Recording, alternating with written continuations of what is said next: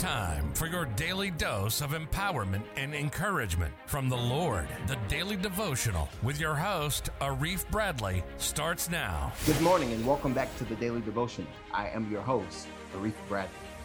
Ephesians 6:15, moving one verse forward from yesterday, goes on to talk about having your feet shod or fitted with the preparation of the gospel of peace. It would seem naturally if Paul is admonishing us to stand, shoes would seemingly be very important. The battleground is often filled with things that would cause our feet to stumble. If the enemy could take us out with things that are on the ground, we'd be deemed unfit for war. And so it is, we put our shoes on to be protected from anything that could harm or cut our feet from being able to stand. I remember being a child and walking out of the house to go and grab something really quickly without shoes on. My mother would yell at times, "Boy, put some shoes on your feet." It would be a totally avoidable occurrence to have gone out to get the mail from the mailbox barefoot, only to step on a piece of glass or a rock while performing a very, very simple task. And that is at times how the enemy causes us to stumble. We're doing something without our shoes on and we fall. We hear often of people protecting their peace or seeking to create peace when the reality is both attempts at peace at some point in time will fail, even if they started out successfully. As many times as the Israelis and the Palestinians have had ceasefires and peace talks and deals, it still seems as if there is never any peace. That is because there is no peace without God.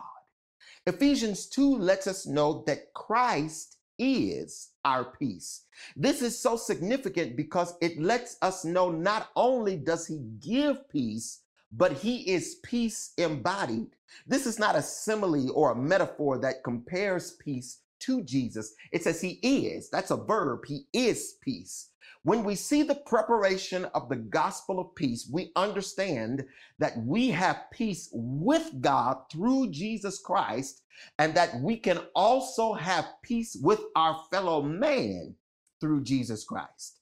Ephesians 2 says Jesus's body broke down the barrier that divided you and I.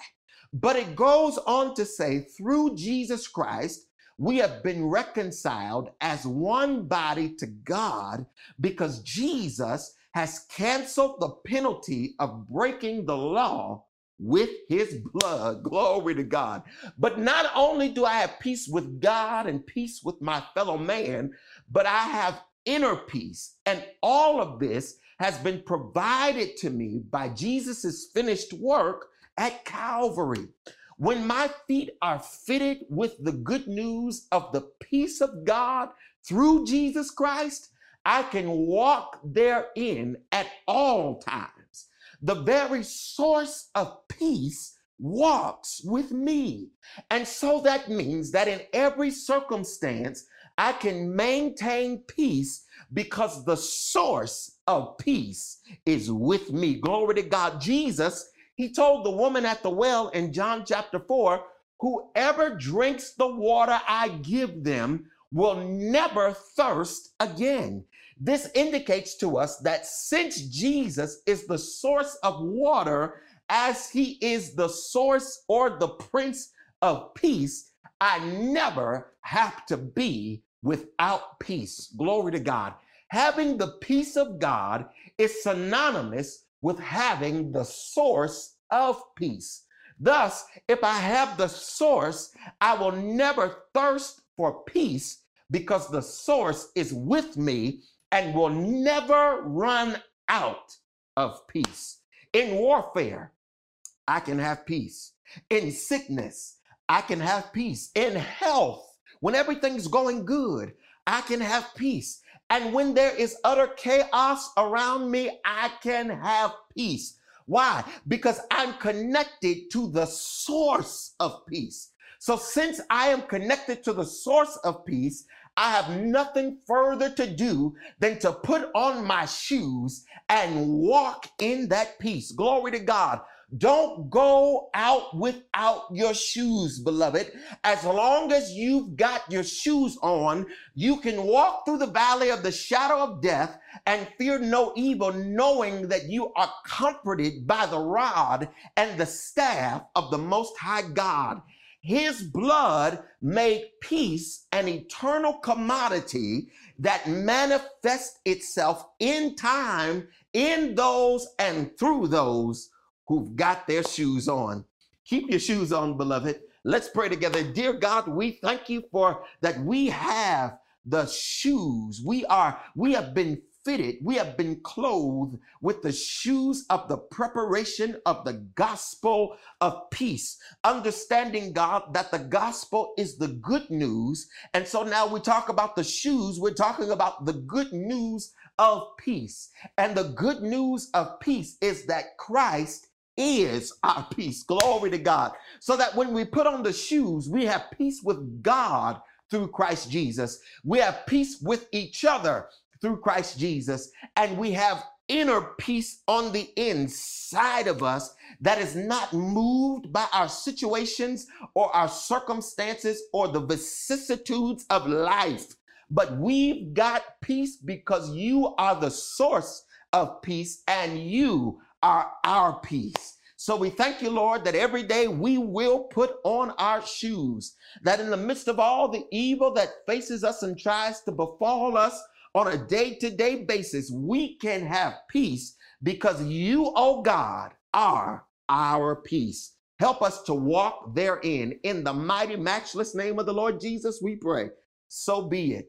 Amen and amen. Glory to God. I don't know about you this morning, but I'm so glad to know that Christ is our peace. And so since he is our peace, I can walk therein in any situation and circumstance I face because he is my peace in good times, in bad times, in happy times, in sad times. Let him be your peace. Put on your shoes, beloved, and walk in the peace of God. I want you to know I'm going to be taking just about a 2-week break, just about starting on tomorrow. So I won't be coming with a devotional on Thursday. So from this Thursday and then all week next week, I'm taking a much needed vacation. And so I look forward to coming back in just a couple of weeks. I want to just let you know there are all of my devotionals that have been done since January up until now are all available for you. If you just need some encouragement, I pray that you would just search out one of those and just let them be a blessing to you. And I'll be back in just about a week and a half. Not next Monday, but the Monday after next, I will be back and I look forward to it. So I pray until then that God would bless you and that God would keep you. And I look forward to seeing and talking to you at that appointed time. God bless you until then.